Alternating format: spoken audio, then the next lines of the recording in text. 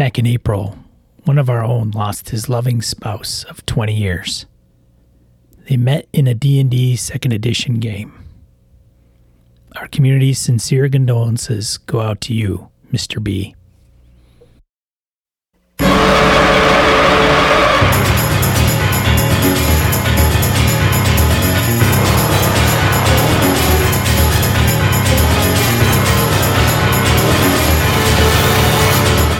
Welcome to Gaming NBS, a tabletop RPG podcast being recorded Monday, August 16th, 2021. I'm Sean. And I'm Brett. Welcome to the show, folks. Welcome back. Glad everybody's on board. Having a good time, I hope. Sean, how the hell are you, man? Doing fantastic, Brett. How are you? Not too bad. My wife was out visiting our oldest out in Portland and then went down to Colorado to see my oldest son, who's active duty Air Force down there. She's been out hiking mountains and having a good time doing that. And she's texted me. She goes, I am ready to come home. I said, a lot of travel, a lot of flying, and not a lot of downtime. She's like, yes, I am done. I love the children. I'm glad I got to see them. But holy crap, I want to come home. So I've been a good husband where I'm like, not one of those people who are like, well, trash the house type of thing or whatnot. I've fed all my children. I've kept track of them all, which is pretty good. Thank you very much. You haven't lost any. I have not lost any. I'm starting with at least the same number. She will return to the same number of children that she left, which is good. When you got 5 kids and 2 dogs like I do, God knows as long as the numbers equal out, whether they're yours or not, it doesn't much matter. Just kind of. But anyway, it'll be good to have her back. We went through this last Saturday was the wake for Alpha's mom. So we got through that bit. So that was kind of screwed up some of the gaming plans, basically, which is, it's real life versus gaming life. So to that end, I told you that story so I could say this, is I did not get any bloody gaming in since we've talked last. Nothing. Nada. Nunca. Well. How about you, man? I got in some Cyberpunk action. Still going well? You're having fun with it? Yeah, it's fun. We have cool ranches. Aunt, mom, some family relative. So they are, I don't know what it is in Cyberpunk, not nomads. They're like kind of nomads, I guess. And so his cousin opened up a pump and sip, like a convenience store. Oh, okay. So all right. A soiree that we attended, and then that was fine. And then there was a gang thing that occurred. They torched his place. And so now we're finding out who did it. And there's this one bad guy, like just known for ruthlessness, that I think is from China originally, who is tracking down, like from the Chinese army or Chinese military, tracking down these nomadic type individuals for some reason that fled the country. And so, yeah, it's heating up, shall we say. Good. So we paid a visit to the gang's hideout that we noticed that they had some markings, and we were tracking this guy down, and shit hit the fan. But it's anybody die yet? I haven't died yet. I haven't. I hide. Any PCs die? I should say. No, not yet. I hide. Like when shit hits the fan, I'm like, I'm the manager, man. Take cover. I didn't do nothing. Hide, dive. I mean, I carry a piece, but I'm not Nathan Explosion. Like that's Doc's disc. He's a rocker boy. Like he's wanting to blow stuff up on stage. Now he's got reason to blow other stuff up. Nice. So that's that was my gaming for the week. Very cool. Yeah. I'm hoping to get back tomorrow night. Let's see. Wife flies back tomorrow. So Wednesday, I think, is going to be gaming with my kids. That'll be the first edition AD&D Frat and Realms game. I think they've only got probably 1 or 2 more sessions yet. They're on the right track, following the path to kind of get to the end component of it. So it should be pretty good. It should be a lot of fun. And after that, they have both requested a Cthulhu game. Oh, really? Which I thought was funny. I'm like, I was actually just talking to Sean about running a Cthulhu game because it was something I wasn't doing. But hey, whatever. I just thought it was kind of funny. Masks. Mask. Yeah, start in Peru, 18 years later. You got to finish it before they graduate. Exactly. That's the goal. Let's see here. Apart from that, though, announcement-wise, I'm running Streets of Avalon with Third Floor Wars, Craig Shipman, and the lads over there, and Sean Kelly. I'm going to drag Sean with me and make him play. So we're doing that. What the heck are we doing that, Sean? That's coming up this month. Oh, my God. That's in just a couple weeks, too. That's the 27th. That's in, next week, Friday. Holy crap. That's coming up fast. So that should be fun.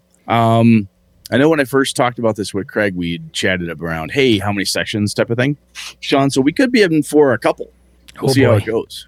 Yeah. So I just want to let you know I don't know what you thought you signed up for, but you're in my Avalon campaign now, buddy. Wait, I don't believe in the session 0 with you. I just drag you along with me. Too bad. That's fair. That's what I do to my home group. What are we playing tonight? This. We didn't sign up for that. Too damn bad. Let's see. Event registration. I think that's underway at GameholeCon, gameholecon.com. Rumor is that our event's sold out. Are you serious? Yeah, holy shit. One of the guys on the Discord mentioned it. And there's some guests of honor that haven't yet. So maybe that says a little something. I don't know if it matters. I don't know if it matters. We could suck just as bad as anybody, and so can exactly well-known. Yeah. Oh, yes. Game publishers. So when we talked last week, you and I got together. We decided we wanted to run that BS the Sean and Brett show where we basically run the same adventure, same system, so forth. We chose Delta Green. We're talking scenarios here, and one of them that hit me was Lover in the Ice. And you have had this idea here of, hey, should we pick a couple that we like? Because we started kind of going back and forth. Like, do you like this one? Do you like that one? And then like, well, maybe we take a few, throw them out there and like a short list it and then have the BSers vote on it. So you thinking that's still what you're gunning for? Because I'm fine with that. I think that might be a good idea. That's one option. Okay. Another option is, who cares what they think? We'll do what we want. God that's another option. That's not an option. What other option are you thinking of? Edwin has sent us something of his. Yeah, that's right. Or a synopsis of his. But yep, Edwin Nagy has a Call of Cthulhu adventure that sounds actually like it could be pretty Delta Greeny in its setup. So that's possible too. We could pick one each, throw in Edwin's, and let the BSers choose. Yeah, we could do that. But I think at the end result, though, is what you have pitched to me, and I think I'm with you, is the idea is the BSers pick the adventure. Sure. After we shortlist it, I think we do that. Yeah. I think that'll work. Yeah. So the other question I had for you before I don't want to linger too long on this topic until we have more to talk about, but how many players do you think we should have in each group? I was thinking 3 to 4. Well, we said 4 originally, but I don't. So here's the thing: I don't know if we need to even talk about it. Don't even need to talk about. What do you mean? I don't know if we have to agree on it. Why do we have to? We don't have to agree on it, do we? Oh, that's a good point. Yeah, we'll find out which one is more. We'll find out which one of us is more popular as we get flooded with requests, and the other one's like, "Well, could I borrow a player, Sean? Come on, man. I just need a little crumbs. Just give me somebody. Come on, man. If you choose to run it for, I choose to run it for 6 people. You choose to run it for 4. Yeah. Why? And okay. No, I actually like that idea. What happens when somebody doesn't show up or has to drop? That's an interesting thought, dude. Because I was on board in my head anyway. I thought, we should have the same number. But your thought there, I buy that. I don't think it matters. I mean, you don't think it matters? I don't think it matters whether we stay consistent on that. Like, I think it's the game, keeping it within a certain amount of time so we don't go crazy and run impossible landscapes. at least for me. And we don't run two different scenarios. Okay. All right. Good enough. I'm good with that. But I think we've got it down. Some players, how are you going to recruit? That may be something we agree on. Like, who do we get to play?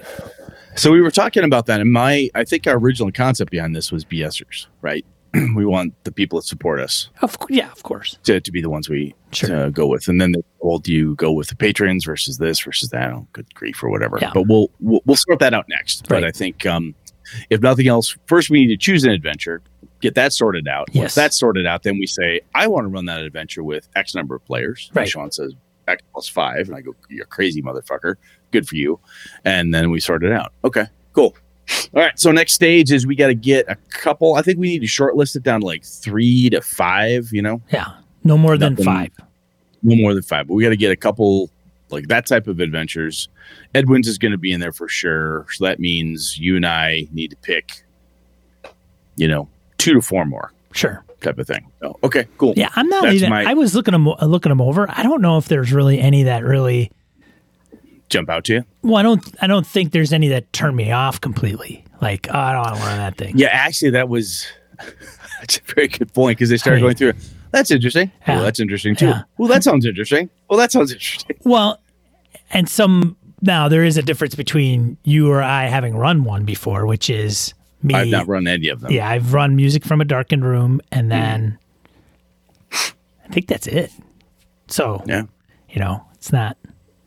See, I could see you trying to get people to vote for that one because that way you'd have an edge on me. You've had experience; you could outrun me. Well, yeah, and the only reservation about that one is it could get a little long. Like, I don't know if I can fit it in the time frame, so I'd be more apt to foregoing it. And I don't have a problem running something else like Spice Life. Yeah, I just don't want to give you any kind of leg up. I just fair. That's a good point, though.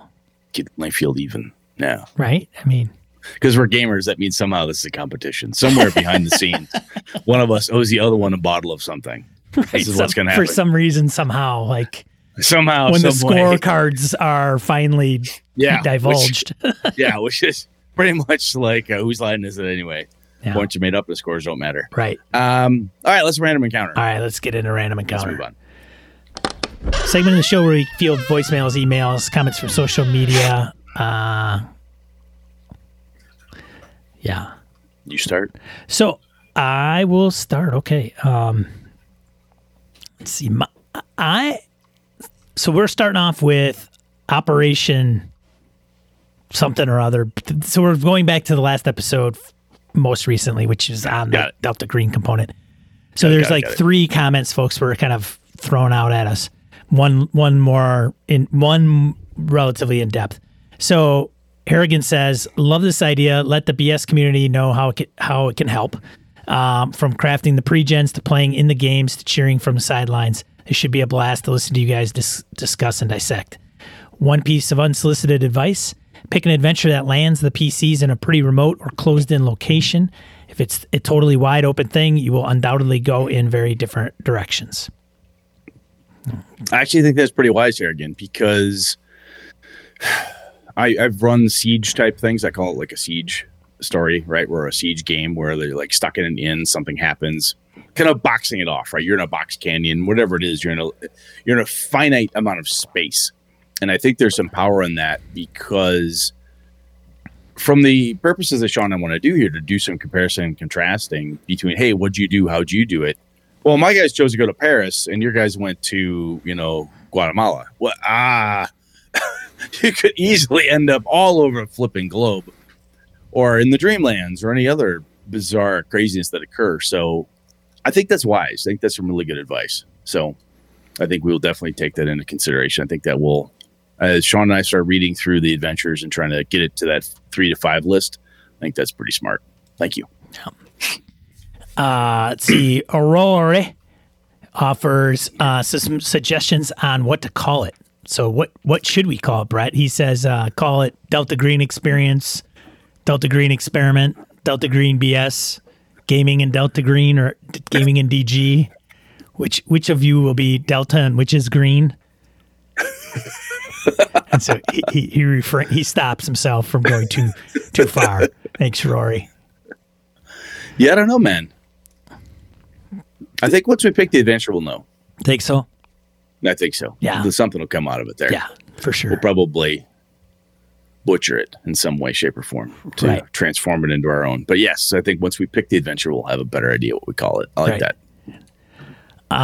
This is a big one. VC came in heavy, huh? VC came in one. Has this to say.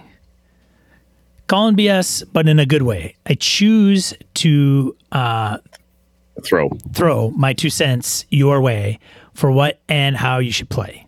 I think Delta Green is a good middle ground for you gentlemen to do this little experiment with. For one, it's a modern RPG with simple rules that I think an inexperienced player would be able to quickly and easily grok. With the system's popularity, you can even get super slimmed down reference sheets for your players too, so they know what options are available to them and how they apply.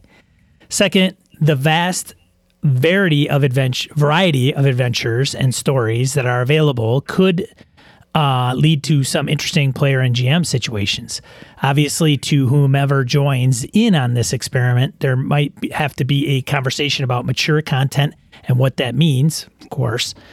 Delta Green is not necessarily all about blowing people away, but does tend to deal with many aspects of horror, psychological body and helplessness, to name a few. On the subject of players, both the B and S teams will be in for an interesting experience. One will get to experience the controlled chaos that is Brett, while the other will get to experience smooth improv that is Sean. But besides opinion, and whatever success is measured by, how will we know what each B and S did well? I propose that you gentlemen introduce a control variant. One player that is in the same both groups. Yes. An individual that has or has not ran or played doesn't matter, as they will be experiencing, in theory, the same adventure twice. Maybe choose one person together, maybe don't, maybe have the BS community figure this out on its own and throw a lamb at you both in secret with the same name. So with that out of the way, what to play indeed. 3 to 4 players, 4 to 6 sessions, plus or minus 4 hours each. Given those parameters and whatever is session zeroed at what have you, these are his suggestions. Reverberations. A nice nod to the old Delta Green while being a great starting point for new and old players. Easily run within 4 to 6 sessions, especially if the group jams together like peanut butter and jelly. Fun twists and turns, and a great way to see who's Delta Green worth. Black SAT or Black Sat. Delta Green in space. An adventure intentionally designed to people who have no knowledge of Delta Green and used as a recruitment opportunity. Might take a little reading, but is easily doable in 4 to 6 4-hour sessions. Don your spacesuit and get ready to see the void face to face. They might have some limitations there. Yeah. Where are you going to go? Space. Yeah. Space? I go out there and I die. Fulminant. Who doesn't enjoy a nice family trip to Yellowstone? How else are you going to celebrate the 4th of July? Oh, and there's this kid who disappeared like back in the 70s and wants a hug or something. I think I've read that one. Some of these I've read, I just haven't run. Nice. Yeah. BS, PS, Sean, technically speaking, yes, Impossible Landscapes is the first full-fledged campaign for Delta Green. The RPG, however, if you buy the collection books, Night at the Opera, Black Sites, Control Group, etc., the adventures are set up and given a suggested play order in the front of those books for a more campaign-style play. That being said, the order in Night at the Opera has been unofficially changed for a more Delta Green feel. Boys over at the Green Box podcast talked about it once. With love as always, VC. Nice. And then the last one, and Feeling Good Lewis chimes in lastly about this. He says, think it would also help if Brett and Sean were to share their respective game prep with the BSers. I believe the different modes of preparation can significantly affect the play of the game. gunslinging Wild West type versus library card carrying bookworm type. Feeling good about game prep. That's some good stuff all around there, man. I like the idea, Lewis, around having us talk about the prep too, because I think that's an important part, session zero stuff. Pretty much anything and everything that goes into it. But I like that idea because how did you prep for it? I read the whole thing cover to cover, says Sean. And Brett's like, yeah, I read a couple paragraphs and I figured I'd just wing it. If that's what I do. I'm not going to do that. But yeah, dude, two totally different approaches will most likely elicit different responses or different effects as the game hits. It's going to be a fun experiment. We got to call it something experiment for sure. Yes. I think VC's got some good points because it is horror, right? And that's critical. So as we go through the BSR community and stuff, I am positive that there are folks who listen to us and are good friends of ours and whatever who don't like horror. Sure. And don't want to play horror games. Right. And that's totally legit. And I would, at the risk of sounding arrogant, don't let the passion to play, hey, I really want to play with Sean. This would be cool. He's a good guy. But if this is a game, but I really don't if it's not your thing, we'll do something else at another time. Sean runs other games and stuff. Or Brett does, and we'll figure this out. Yeah, we'll get you in when we play Cult. Yeah. Good God. The control variant idea that VC brings up is interesting. That could be cool, but that would be take a special person, and by special person I mean somebody who's got a lot of time. Because if I run week 1, Sean runs week 2, that person's gaming every week. Now some of y'all that's totally fine. Not everybody's got that kind of time. I don't want that as an option, actually. I don't want the same person in both groups. The reason I say that is because then because you're going to get one before the other. Mm. You can't be in both rooms at the same time. So you're going to we need Schrodinger's gamer. You're potentially you're going to potentially be you're going to know the scenario. Or it's tough. It's a neat idea. I just don't know if it will. I don't know if it'll work in what we want to do. Agreed. I think it's a good, very good idea. I don't know how we could pull it off or if we could do it right. Well, we would just we'd have to get the person, and then we'd have to wipe their memory, and then put them in another game, and then wipe their memory again, and then just do that between every session. And you get enough bourbon in a guy, you can pretty much wipe their memory. I know that. I'm sure that'll lead to some interesting, let's talk about this player and how we had to handle them after a half a bottle of bourbon. I think what would be interesting too, and this is, and I'm hoping this, I'm positive this will happen, is that I like in the Discord or in the forums that we can get the players to talk. I think that would be interesting. Either after session 1, after session 2, something kind of like a player's react. Sean and Brett say a thing like, hey, I ran, you ran, how'd that go? Back and forth. And then there's a reaction from the people. I don't know. I have a feeling that type of thing's going to happen, whether you and I coordinate, organize or not. I can see that happening. So that may be the only concern I would have, is that you run it before me or vice versa, and there's hey, we didn't get that far.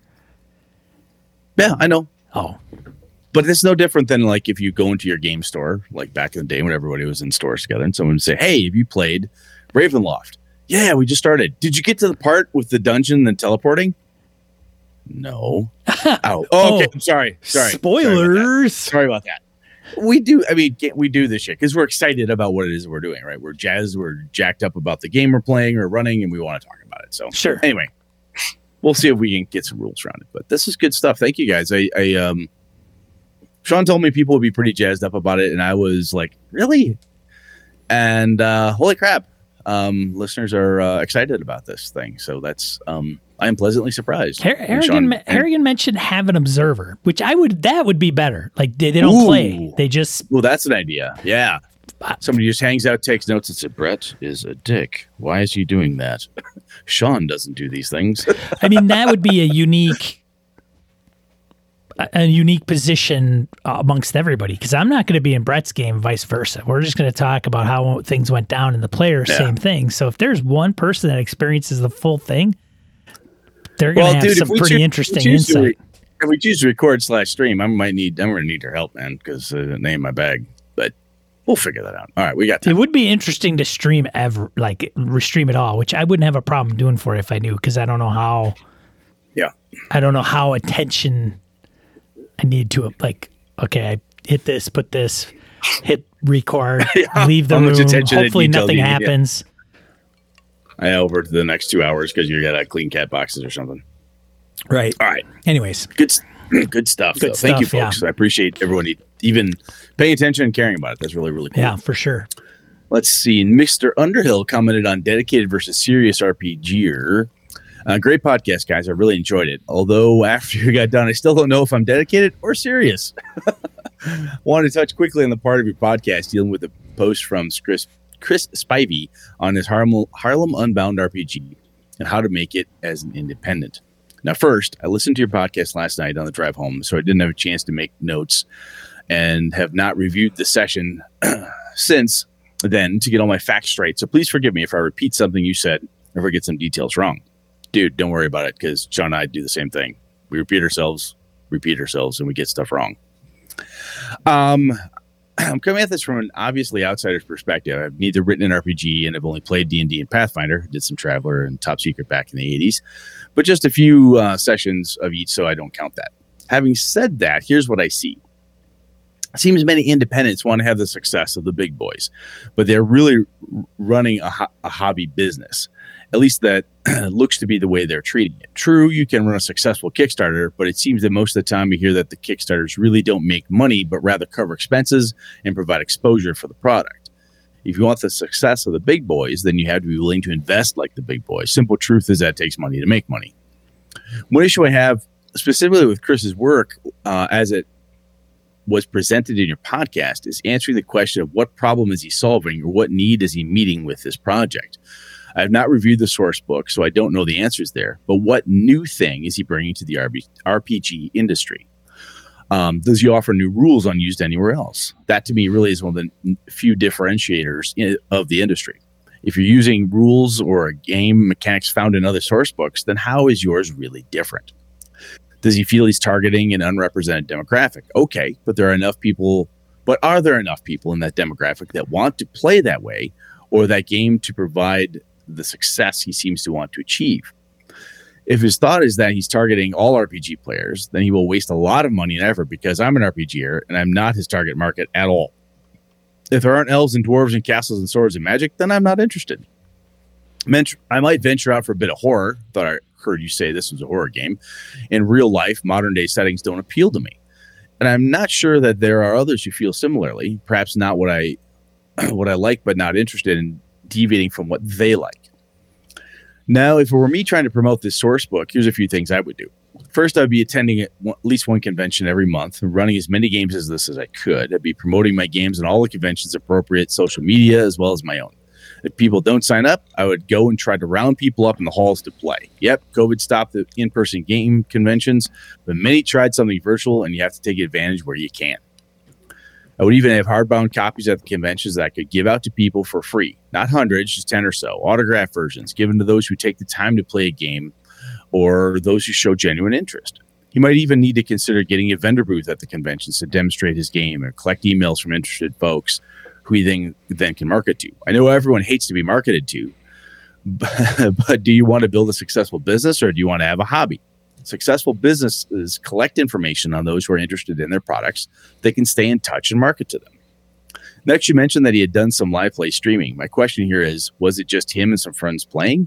He needs to go out and get some RPG influencers to join him for a multi-session streaming live play. And preferably, he needs to have more than one game going at a time with multiple influencers. And the sooner he can have an RPG personality run a game with his material, the better. Then there's pricing. What is he charging, and what can he break out? What can he add later? The big boys have core books, plural. What is he offering here?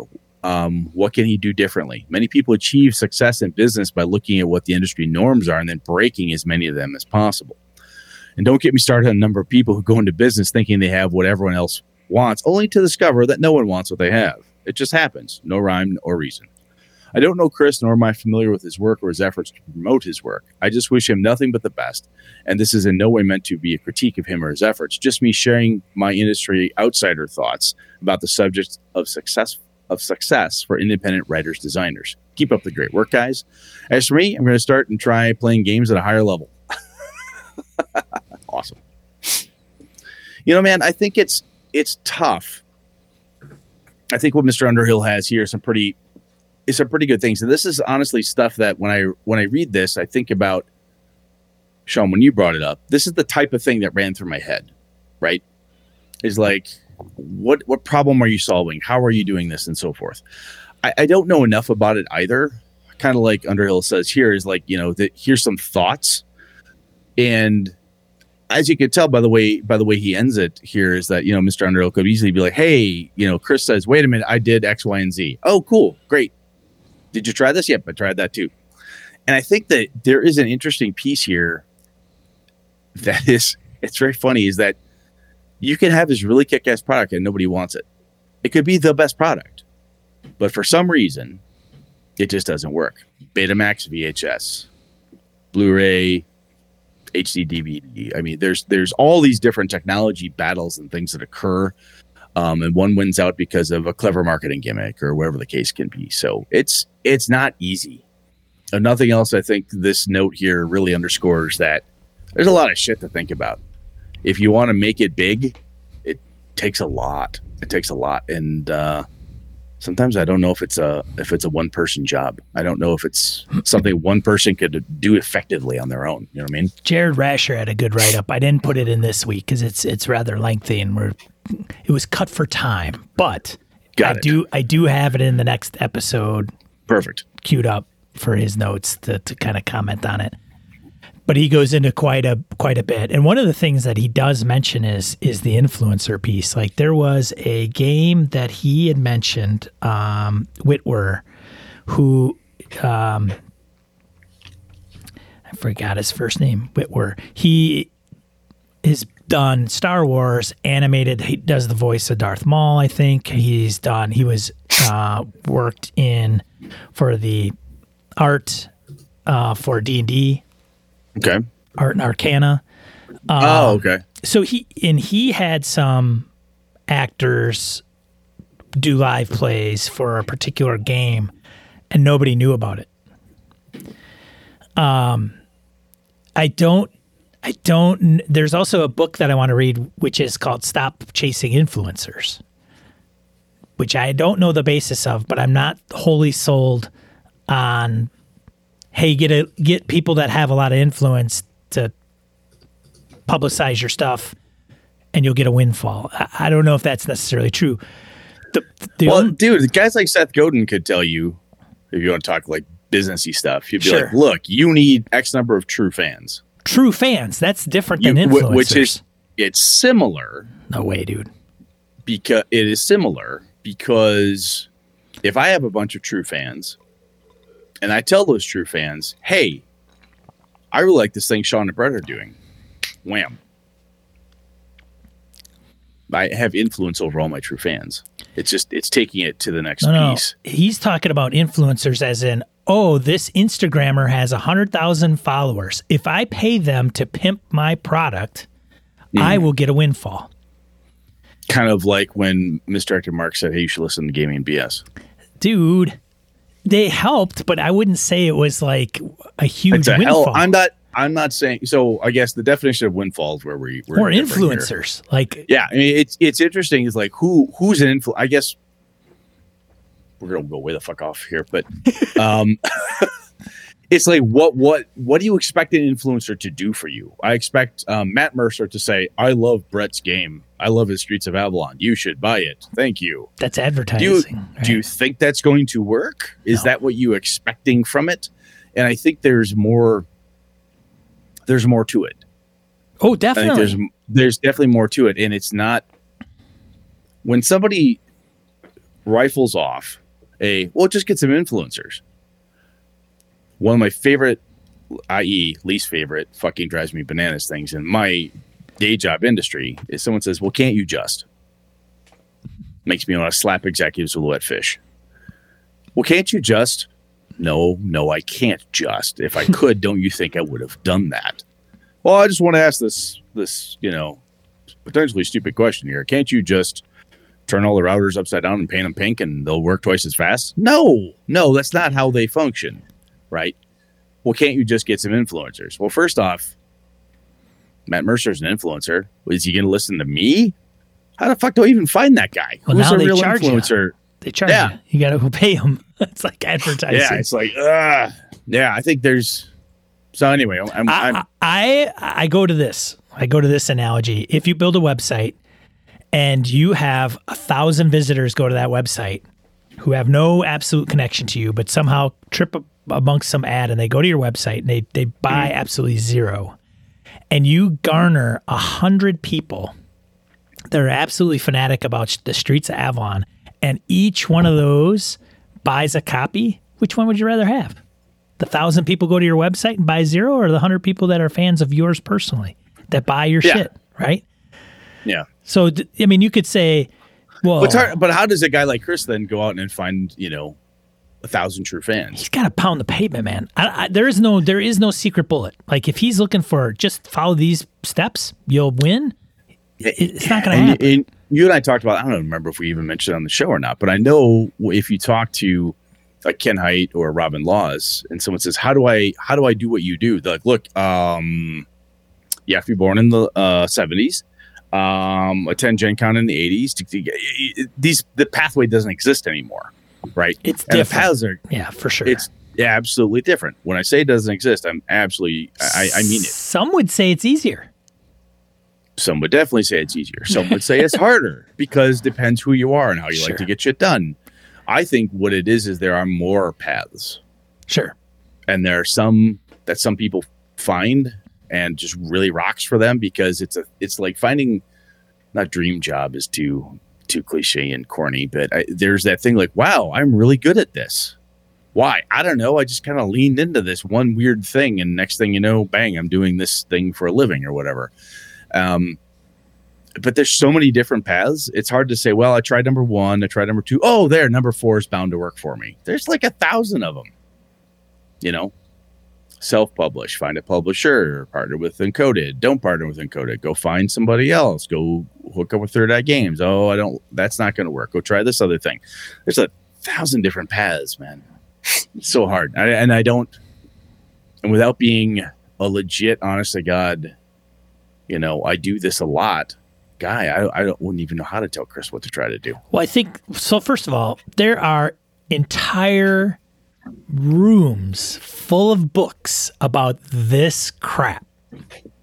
Yes, there are. There are people want to be successful, be a successful entrepreneur, start a business. I mentioned Seth Godin, and you know guys that do like podcasting classes. Quit chasing influencers by this person. Yeah, there's a fuck ton of them, and there's a reason. Yep. Because people want answers. They want to figure the magic solution out by using all these, hey, this worked for them. It must be able to work for me. Maybe part of it might. I don't know. The only other thing I could think of is along those lines is you got to be Chumbawamba. You get knocked down, you got to get back up again. Yeah, for sure. It's unfortunate, but it's got to be incredibly depressing at certain times and demoralizing. And it doesn't mean that you should just keep doing it and bang your head against the wall. And I'm positive that sometimes it feels that way. But it's tough. It's just, if it was easy, everybody could do it, man. So yeah. Shall we move I think on? There's a lot of baseline stuff for I think everybody's kind of like, oh, you should do this. He should run at cons. He should, have a Twitter account and talk about his book and go on to podcasts. Like, I think there's some no brainers out there. And I know he's stated like, I've done this, I've done that, I've done this, but I don't know, we don't know the consistency. We don't know, who. And there's no formula that I'm aware of that says, oh, you have a Twitter account, a Facebook account, plus of this, and you post 15% of your hours on so many days for this and that equals $100,000. Right. I do not know of that algorithm. Right. But we should move on. Jared's got some more stuff on the next one. We'll read his stuff. It's on the forums. Everybody can read it now, but we'll read it on the air and you guys can listen to him, because he mentions like, well, here are some of the things that he's come up short, and why. No, it's good. Yeah. Like I said, there's people who are paying attention to things that I'm not paying attention to, which is why I say there's the hyperbole 1,000 different paths. There's a lot of different paths out there that I don't even know exist, right? Because I'm just not paying attention to it. Right. Anyway, off we go. Yeah. Is it my turn or your turn? That's your turn. Oh, it is my turn. It is your turn. I guess so. I'll wrap it up. Aaron expresses a bit of gratitude. Brett and Sean, it's the first time I'm writing in. Sorry for the delay in doing so, but here we are. I wanted to thank you for all your work. I listen at the gym, driving, and when I am processing range brass for making my own ammo. It is a great way to make the mundane fun. I appreciate the perspective and the third-party feedback you provide, which even my own group has benefited from. You both make our community better gamers and, more importantly, better people. We have met a few times at GameholeCon. I bought a bottle of Noble Oak Whiskey to the Clarion Party in 2019 and look forward to this fall. More spirits will be shared, I assure you. I am registered in the Mothership horror game with Sean and the Hunted with Brett. I look forward to learning about new systems. Best to you both, Aaron. Hey, thanks, Aaron. Appreciate it. Glad you chimed in. We know you are out there. Yeah, no, that's awesome. Yeah. We've talked about this before, and this is where I think, it kind of dovetails into the Chris thing with Harlem Unbound, right? Is that sometimes one of the coolest things that will keep somebody going as a creator, and you'll see this out there sometimes. Someone will say, tell the people who are making stuff that you like what they do, right? And sometimes that makes all the difference. And I'll tell you, man, Aaron, I was earlier today, I had a really shitty day at work. It was not fun. Just a whole bunch of budget crap, and it just drives me bananas. Shit's going around. It's just not fun. No. And I got caught a little bit of it. Like, did you? Yeah. I didn't tell Sean. I didn't tell Sean this. I'll reveal for Sean. I almost texted you like a half hour ago. Said, "Fuck it, I don't want to record tonight," because I just didn't want to do anything. I'm like, when you get on here, that shit goes away. It does. I'm like, you know what though? If I get on there, this is fun. Sean's a buddy of mine. Love that guy. This could be fun. And then wham, Aaron throws us up here. This is just awesome, dude. Gas in the tank. Absolutely made my day. Thank you very much. Yeah, thanks, Aaron. There you go. Thank you. Oh, let's get into the main topic. Yeah, let's move on. All right.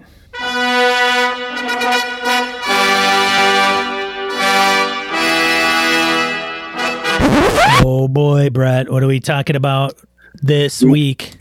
Well, we've bandied around the whole concept, like how to be a better player and game, blah, blah, blah, blah, blah. And one of the things that we like to do as game masters, we love to bitch about our players, right? Oh, they're not reading the handouts. They're not doing the homework that we assign to them.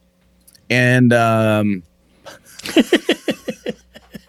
hell, Brett barely does the show notes anymore. I can't get that guy to do shit. But there's like, how much homework is a player willing to do? Is there a guideline, and the more I thought about it, I'm like, what the hell do we even mean by homework? Because if I say, players don't do their homework. At GameholeCon with a whiskey in hand, I say, players, they don't do their homework. I'll get a huzzah from a bunch of game masters. And then some smart ass will say, what do you mean by homework? I'll be, God damn it, Jared. Rashroll knocked me down with a good question. And so, like, what do we mean by homework? I mean, because I think if I say, do you understand what I mean? People go, well, yeah, it's blah, and it might not actually sync up. So Harrigan had given us one at homework, and he said, after session 0 yesterday, I literally assigned the players homework, 4 to 5 questions, each based on things we learned about their PCs and the setting during the session. I think I'm lucky because 24 hours later, 2 of them have already done their thing, and the others will in the near future. And one of them came at with some additional questions. Engagement is fun. Eric Salzwedel had mentioned also, he said, I upvote the player homework topic. I think it sort of goes back to session 0/table stakes. How much work do you expect your players to do between sessions? Some people have challenging schedules and they just want to show up at the game and play their character and not think about it. So it's interesting to me because when I first thought about homework, Sean, I thought about that initial handout when I send the pitch to my crew or anybody else and say, hey, Aaron signed up for my my World of Darkness game, The Hunted. I expect, I expect when he sits down, he says, I know what the game system is, what it's going to be. I may not understand the game system because it's a con. I said, you had no experience, blah, blah, blah. And he read the synopsis. That's the baseline of that homework I expected him to do. I think about homework as pre-game play. But from listening to what Harrigan's saying here and Salzwedel is saying, I'm like, there's in-game homework. Once play has begun, you get people bought in and so forth. There's some stuff that happens. And we're not just talking about, downtime stuff like, hey, what do you do? Do you go on a mini quest or whatever?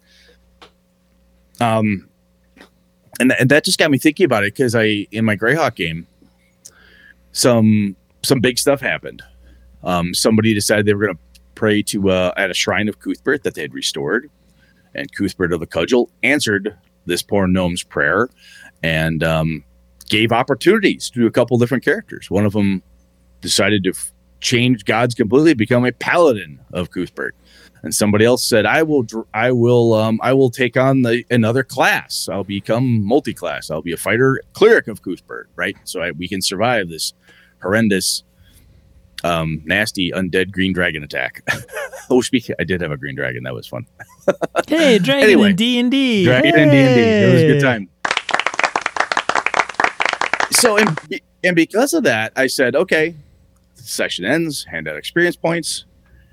And then they each got a hold of me afterwards and said, hey, I sat down and read where I'm at with my paladin. Can I do this, this, and this? Ooh, I checked out this new clerical thing. Does this work, and this work? So they immediately went back and started grinding through it. I didn't think of that as homework, honestly, until I started looking here what Harrigan and Eric are talking about. I'm like, damn, that's homework too. So, Sean, when you first hear the thought about player homework, what does that hit you with? Do you think pregame or during game or both? Did you have a preconceived notion? Did you walk in more tabula rasa here? I would say both. Okay. So somebody, I did Beer Leaguer. He had a good post in Discord that was like borderline meme where it was like player homework, name of character, armor class, equipment, abilities, hit points. Hit points. Yeah. How does your character work? Right. Which I suppose what your homework is to create a character. But I think going back to whether I've done it in the prior to the game kicking off or during the game, I've had probably a little bit of both, although I don't think I've ever classified it as homework necessarily.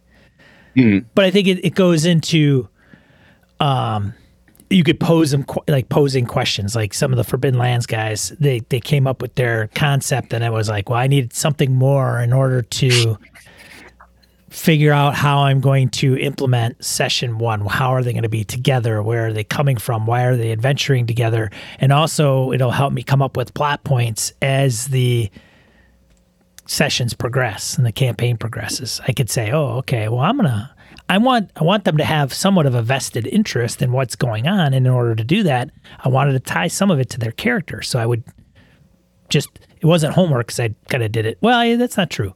I did post it in Discord. Okay, I looked at their characters, where they're from, and their dark secret and all this. And I went, okay. And then I direct questions specifically for that character. It wasn't a question for all 4 to answer. It was this question for this person, this question for that person.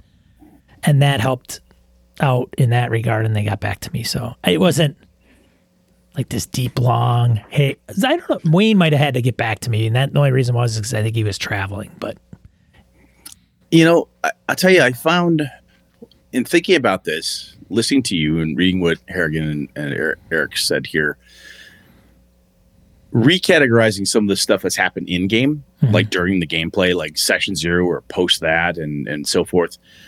I find that I actually get more engagement in that homework than I do up front. So I've started to do is the pitch for the game is it's a Streets of Avalon game. It's this. If you don't know anything about Avalon, here's a link, right? Or like I told my buddy Nick, read the book I gave you. He's like, okay, cool, got it. Everybody else is like, okay, I know that thing. Or I'm like, hey, I'm going to do first edition AD&D Greyhawk. I know a couple of you don't know much about it. Ask me questions if you want to. Otherwise, here's what you need to make your character. Here's the rule stuff. Just some basic pieces. It was very bullet pointy. I try to keep that as tight as possible.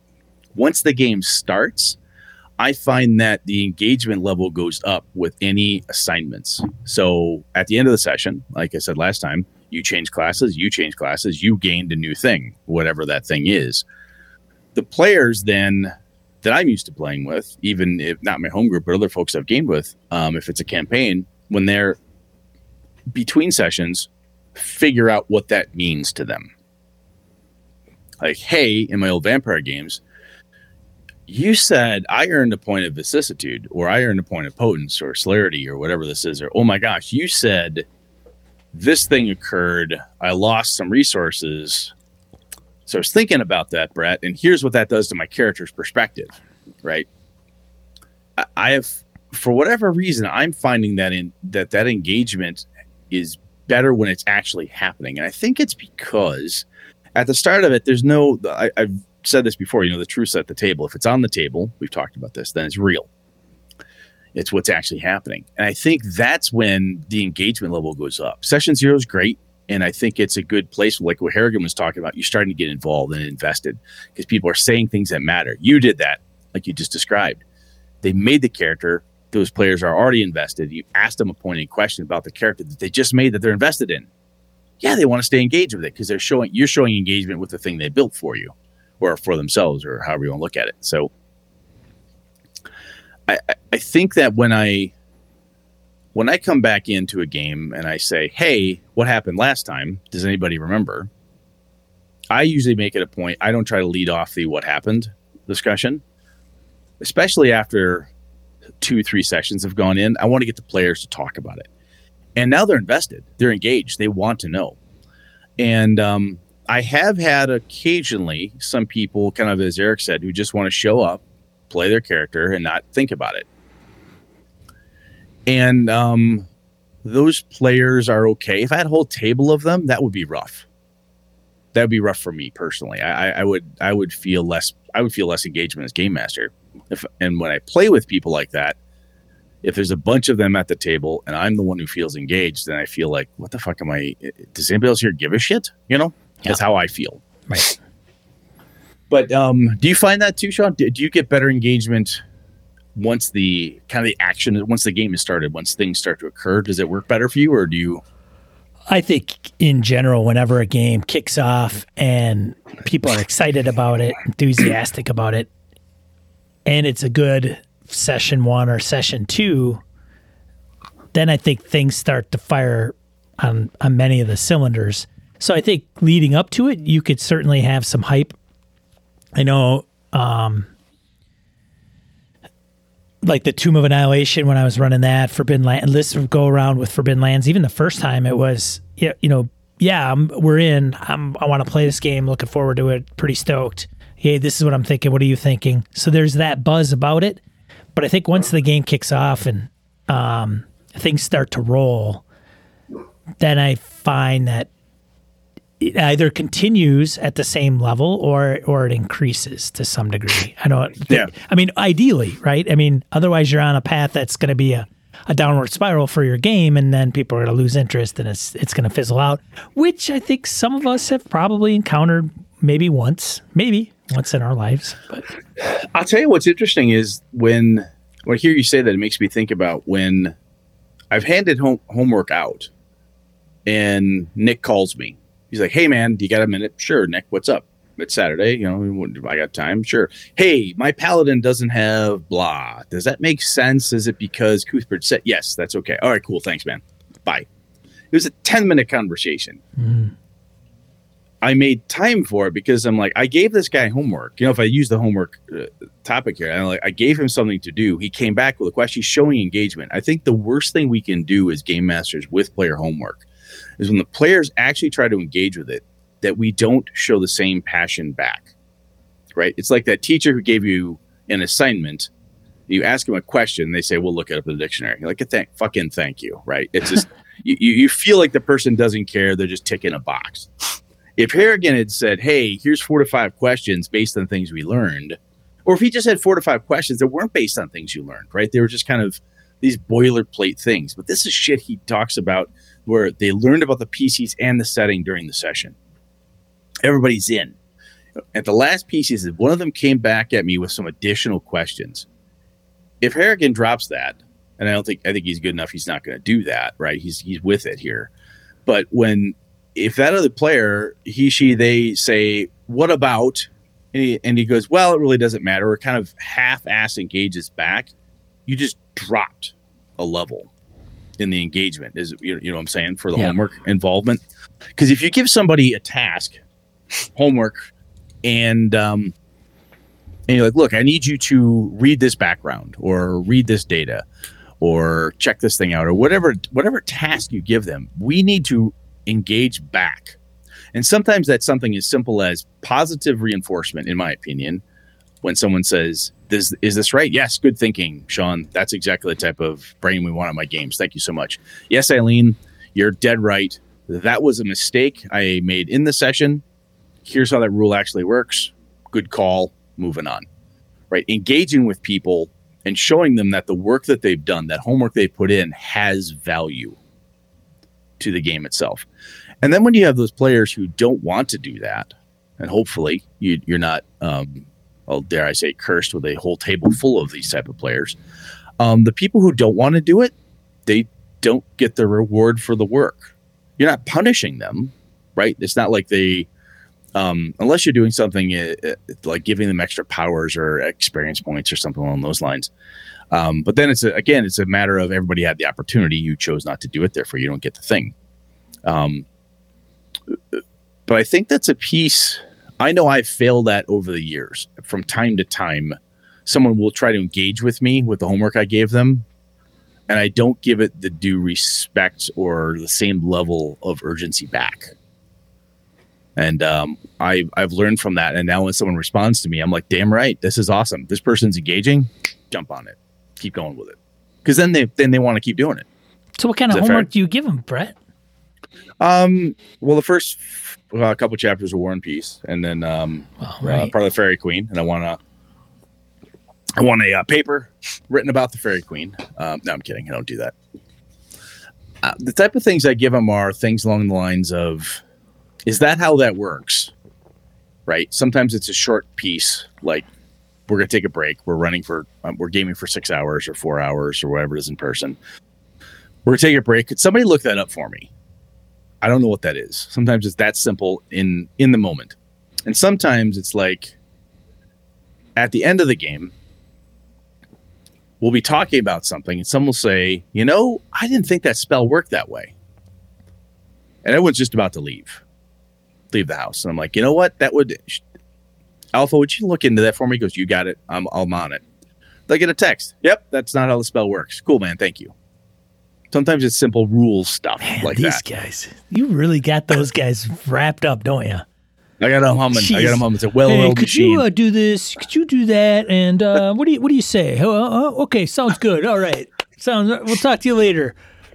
The other things, what's all that? Oh, the guys coming back to me with all the info I assigned to them. With all the data I needed. I gave them a few things. They're following what I needed. Now, when I was running the actual play for Streets of the Avalon with Christine, Zach, and Andy, and Kevin, and Tom, I would say, hey, I have an idea about your character. What do you think about these things? Right. So I would have some ideas of what could happen in the next session.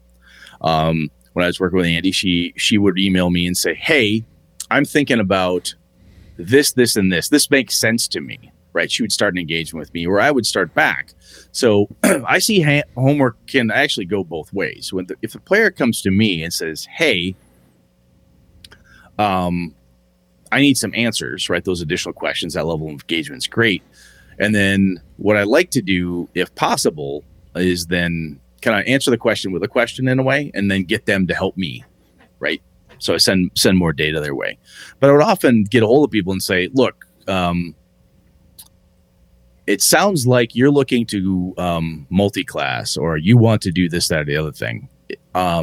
you might want to check out how that functions. A lot of what I've handed out are rules stuff, or when it's lore based, right? If it's a Streets of Avalon game, and I'll say, and somebody will ask me, like, hey, do I know anybody in this area who would have this, this, or this? And then off camera, or they'll ask me in the game, I'll say, yeah, come back next week and tell me all about them.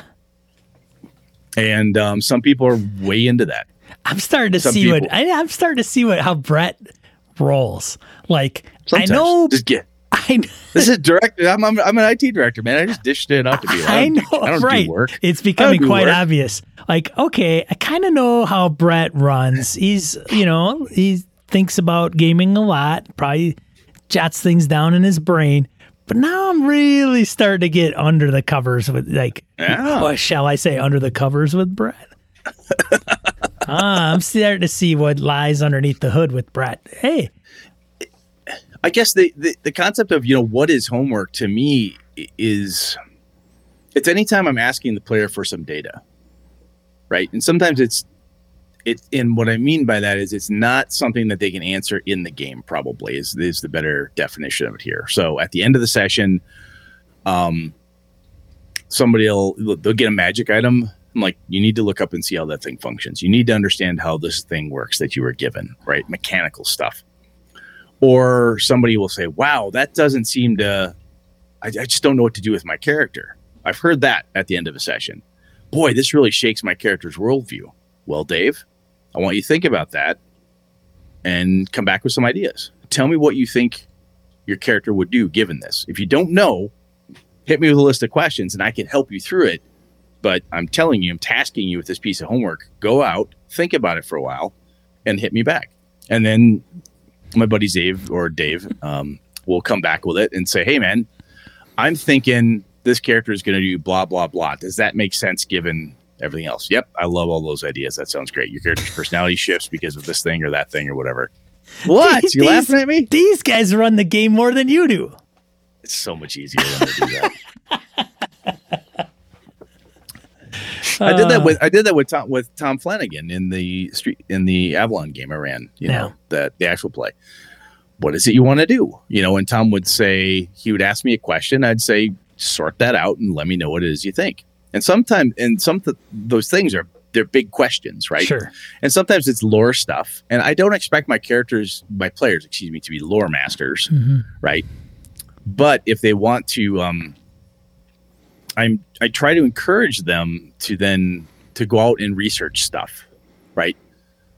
If they have a bunch of notes and they say, hey, if I do this, this, and this, is that helpful? I don't know. It's kind of, how would you, I'm kind of losing, I'm using a lot of vagaries here. So Sean, when you think about homework, what do you have? What's in your head? Find out how Brett runs his games and gets all these guys to do all this shit for him. Do all this shit for him. Most of it is... You did it, though. Your characters in the Forbidden Lands game gave you stuff, and you hit them back with questions. They did, yes, and I did that. And I think that's a big one, yeah. It's a huge one, because it shows that you give a shit about their character. You care about it. And read it. Yes. It's a weird one because there's a lot of gamers that have a philosophy in the game that they play that a lot of that comes through play, which is fine and great.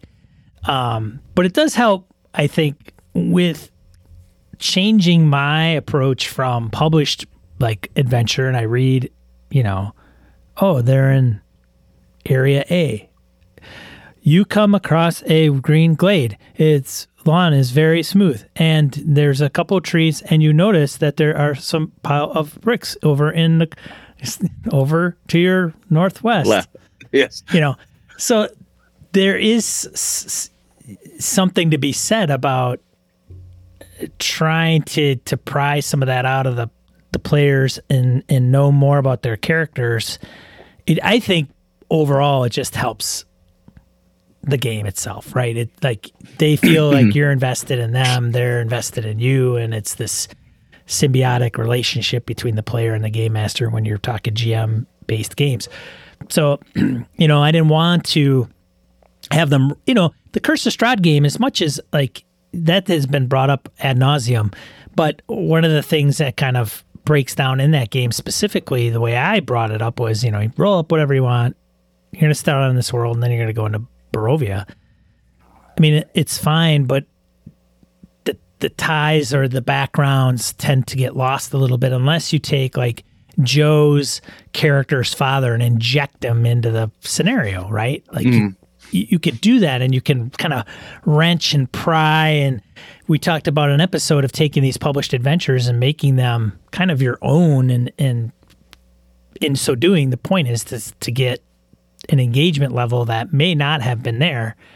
If you just said, okay, you're in Barovia, boop, and then you just go forward. Some people go with the flow a little bit better too. Like they could give two shits. Yeah, exactly. Yep. Yeah. Okay, I'm out in the middle of nowhere in Forbidden Lands in the Ravenlands. Okay, Sean, I'm good with that. Yep. Go. Some people don't care. They're totally fine. Yep. Yeah.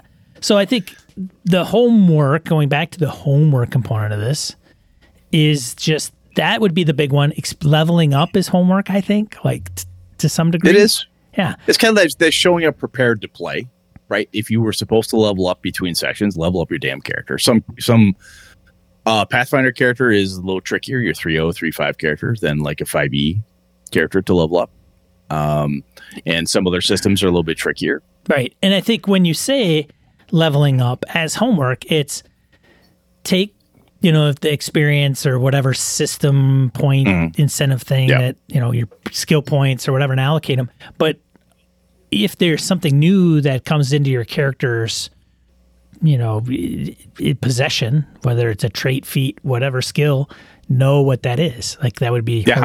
How does it impact everything? If you've got you figured out what your combat scenario is for your fighter, how you punch people in the face effectively, you've got new gloves of face punching +4. What does that do to your face punching skill? Yeah. Right, because face punching skill rules.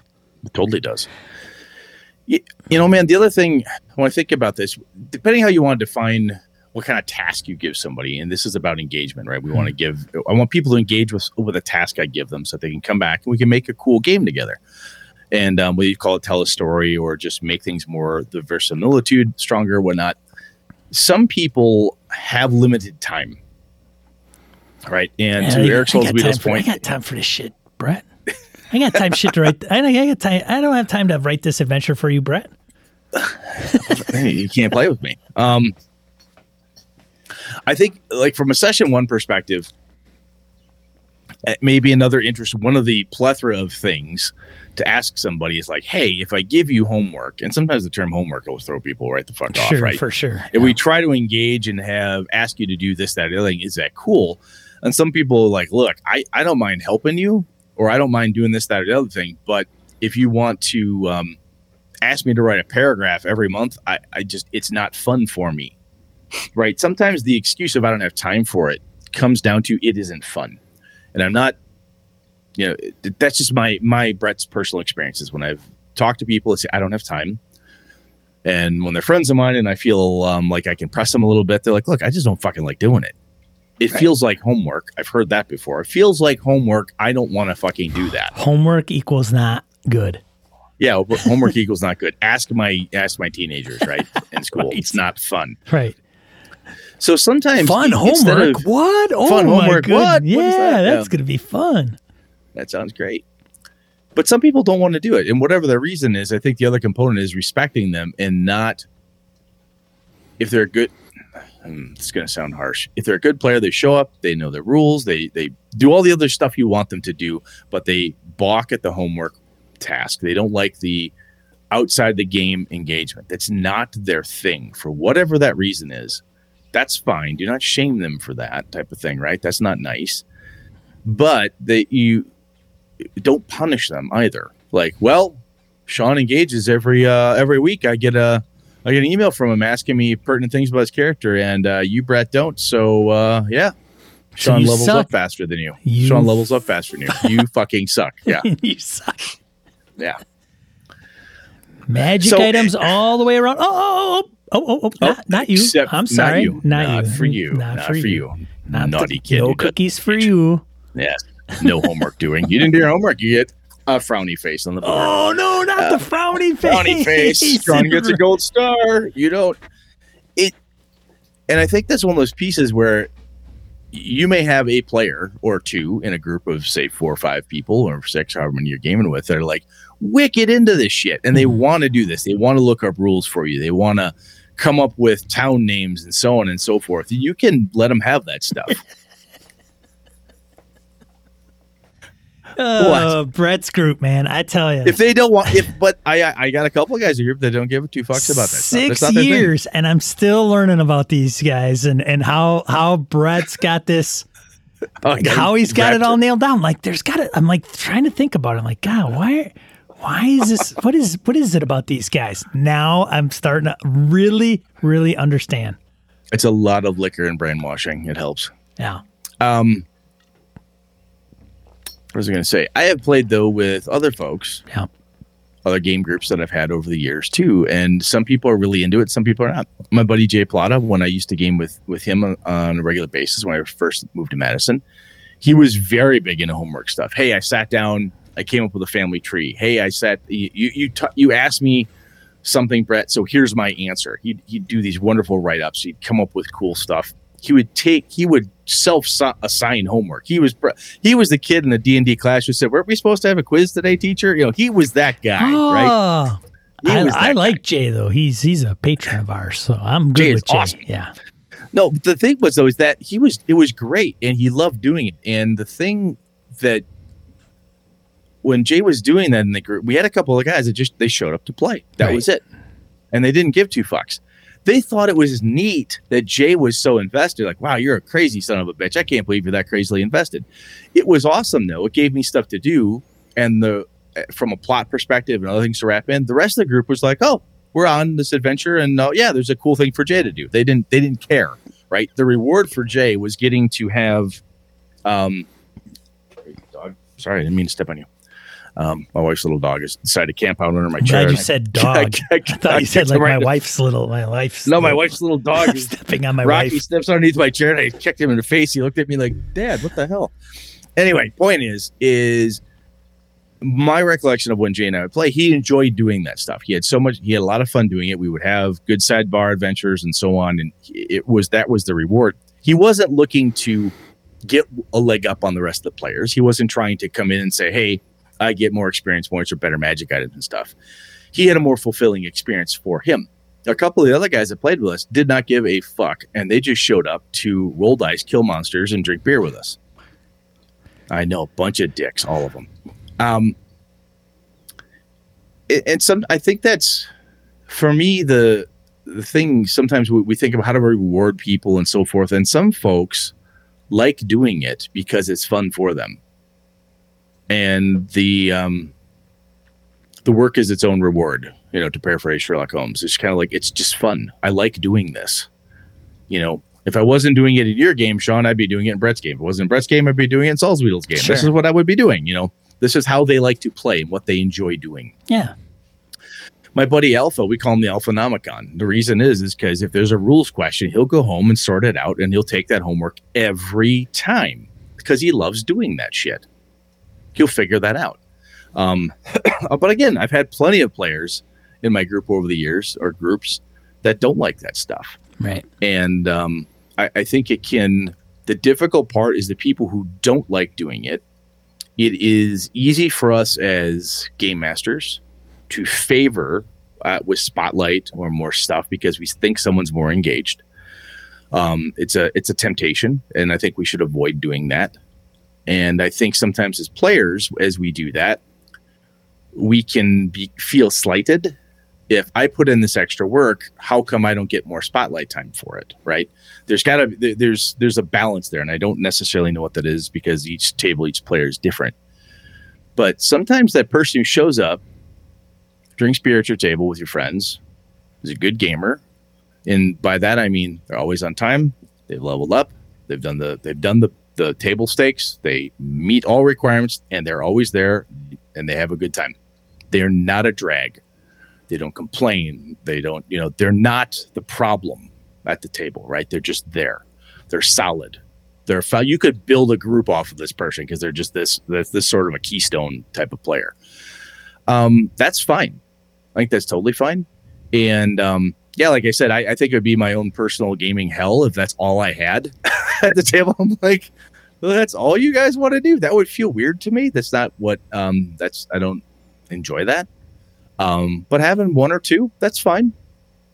But making sure those people, you don't inadvertently ignore them or don't give them stuff to do, right? When you're plotting that encounter out, remember, hey, the guy who plays Fytor from Fytor Land, whose parents were killed by orcs, he's always here. He loves playing that character. He plays that character really well. Granted, he plays the same character all the time. We pick on him for it, but he takes it in stride. He's always fun. He always brings food. He's a great player. And so Sally, she's awesome. They do everything you need them to do. This is great. You know what? There's no need to look down on that. Someone who doesn't like it is where I'm going here. Is like some people just don't like it and don't want to do it for any number of reasons, and that's okay sometimes. Make sense? It does make sense. Do you think we covered this at all? Did we actually hit the topic, or did we just fucking... No idea. You know what, Sean? I want you to go back from here. Think about this for a while. Okay. Wait a minute. What the hell? God damn it. Brett did it to me. God damn, son of a bitch. Put a whammy on me. Now I know how his players roll. They're all brainwashed. That's the problem. So, folks, if we, Sean, I guess before I do any closer here, do you have anything you want to say? I kind of rambled off like there as I am wont to do, but I think it kind of makes sense. You good? I think I sum it up with, you'll have people that will embrace homework, some that will not. Both should not be looked upon with scrutiny one way or the other. I also think a key piece, honestly, is that homework to me during the game, I think we both agreed there that homework during the game can be more, it feels more engaging sometimes. And I think even session one is game, right? Sure. You're getting into character, figuring things out. It's exciting to do this new thing together, getting involved. It's also a good time. Session was a good time to gauge who wants to do that and who's really into it. Session 1 or 0? Session 0. Sorry, session 0. My apologies. I think it's a good opportunity to pull that stuff together, to get a sense, get the feel for who's doing what. And I think the other piece too is, Harrigan had it's 4 to 5 questions. I'm assuming they're also not big essay questions, right? Or write 2 pages worth of simple. They don't have to be yes or no questions type of thing, but something that elicits feedback. A paragraph, a sentence or 2. That's all you need in some cases, depending what you're doing. There is probably some secret ratio we just haven't measured. Like if the game master is to put in X% of their effort into the game, and the players are to put in Y%. Do you actually get to 100? then you'll probably have a conducive game, like a very well flowing, positive. You'll be in the positive side of the scale. Yeah. Gaming Nirvana? It's like a Venn diagram where Gaming Nirvana is in the center. Like how do you get those circles at the right level of overlap? Right. Yeah. Yeah. You can always have one knucklehead in the group, and then one super overachiever, and then a couple middles. And they kind of balance each other out. They kind of sort of, yeah. And everything works just fine. But if the boat leans too much one way, it's going to capsize. Yeah. Absolutely. All right. So, folks, if we totally botch this, or if you've got other thoughts or ideas here or specifics, but bring them up. Let's hear about it in the forums and Discord, and let us know. We'll start throwing it out here, and I'm sure this conversation isn't over.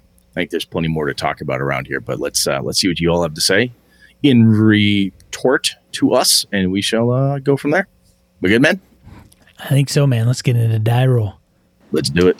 Die roll, 2 to 4 miscellaneous points of gaming and geekery you want to bring to share with you. I got a couple this week. First one, 2021 Any award nominations.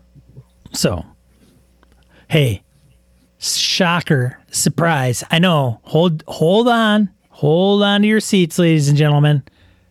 We were not nominated for an Emmy this year. Bum, bum, bum, bum. Oh, for sure, man. Where is it? Oh, here well. it is.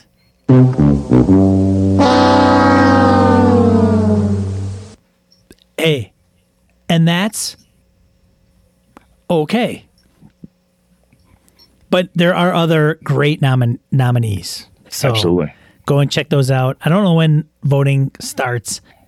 I know a few of the ones that are, but I'll be hitting the number one slot for, probably because I own their product or know who they are. So It helps. It all helps.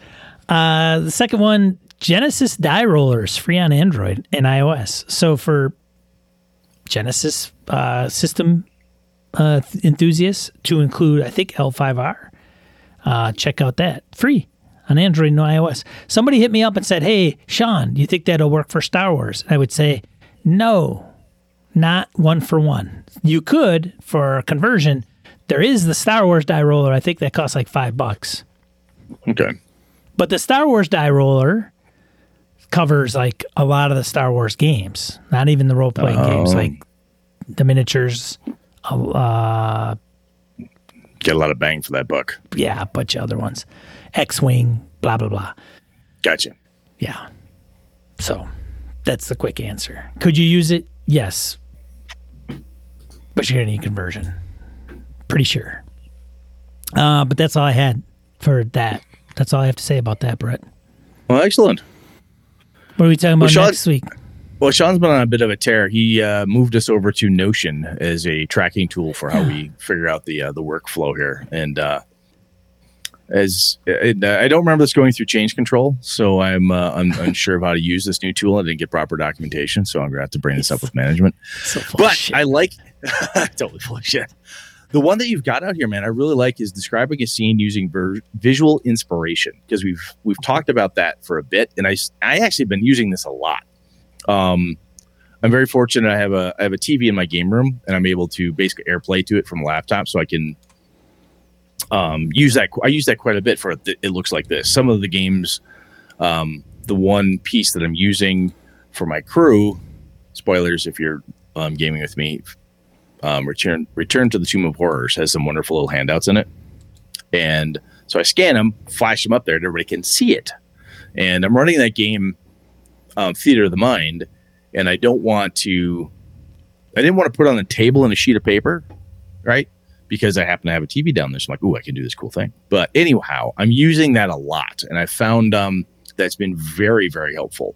And there's some amazing stuff. VC has been putting some links in our forums around just visually inspiring stuff. There's some of the gaming art. We talked about this with Simba Room. The art for it is just fucking awesome. There's so much good stuff out there. And I think that using those visuals when possible can be really, really helpful. Picture worth 1,000 words and all that. So anyway, that's what we're talking about. Sweet. Looking forward to that one. You have to tune in either next week right here on Twitch, gamingnbs.com/Twitch. We record here Monday nights at 8 p.m. Central Time. Otherwise, you can check us out on YouTube. Drops quite a bit later, but if you see this, give us a like and subscribe. Be greatly appreciated. Otherwise, find our flagship audio show at your podcatcher of choice. Just do a search for Gaming NBS and make sure you subscribe. So I want to thank everybody for showing up live this evening. We really appreciate it. Some strangers we haven't seen in a while, so thank you so much. Otherwise, I'm Sean. And I'm Brett. Good night and good game at all. This episode of Gaming NBS produced with help from the following BSers: Joe Swick, Old School DM, Tony Sugarloaf Baker, Eric Jefferson, Andy Hall, Chris Steele, Jason Hobbs, Mark Tasaka, Merkel Froelich, Pure Mongrel, Brett Pazinski, Brandon Barnes, Eileen Barnes, Dan LaValle, Craig Huber, Roger Braslett, Stefan Dragonspawn, Jared Rasher, Ray Otis, Jim Fitzpatrick, Old Scoozer Roleplaying, Christopher Lang, Curtis Takahashi, Larry Hout, Ron Bishop, Mark Richmond, Chad Glayman, Sky, Craig, Howard Bishop, Josh Wallace, Corey Welch, Angus, Eric Salzwiedel, George Sedgwick, Robert Nemeth, Brian Kurtz, Laramie Wall, Perry Basor, Eric Avia, Andy Olson, Jeff Seifert, John Kayward, Corey Gonzalez, Maurice, Niall Diamond, Aaron Relia, Jeff Goad, Aaron Coleman, Brian Rumble, Rich Wishon, David F. Baylog, Harrigan, Melissa Bashinsky, Henry Newcomb, Cole Kago, Eric Tavola, Hoos Carl, Ghost GM, Mike Hess Jr., Rory Weston, Jim Ingram, Daniel Garrett, Eric Frankhouse Presents, Phil McClory, Adam Grochon, Jay Plata, Ad Nyes, The Duke in Purple, Isaiah Aries Christian, Larry Hollis, Quigley Malcolm, AWOL Trooper, Craig Shipman, Todd Sharp, Orcus Dorcas, Chris Shore, Michael O'Holland, Wayne Peacock, Mike Coleman, Miniature Master, Kevin Keneally, Zagrave, Bob Fletcher, Vornak, Farty McButterpants, Andrew Lear, Craig Chunglo, Eric Lunsford, Ty Prunty, and Feeling Good Lewis. Hey, do us a favor, BSers. Head over to gamingnbs.com/YouTube. If you've got a YouTube account, go ahead and subscribe to our channel. You don't have to have the notifications on, although that would be nice. But the subscriptions on YouTube go quite a ways. We're trying to develop our channel over there a little bit, and any help would be greatly appreciated. Thanks, BSers. And remember, be a positive force in the tabletop RPG hobby. Peace.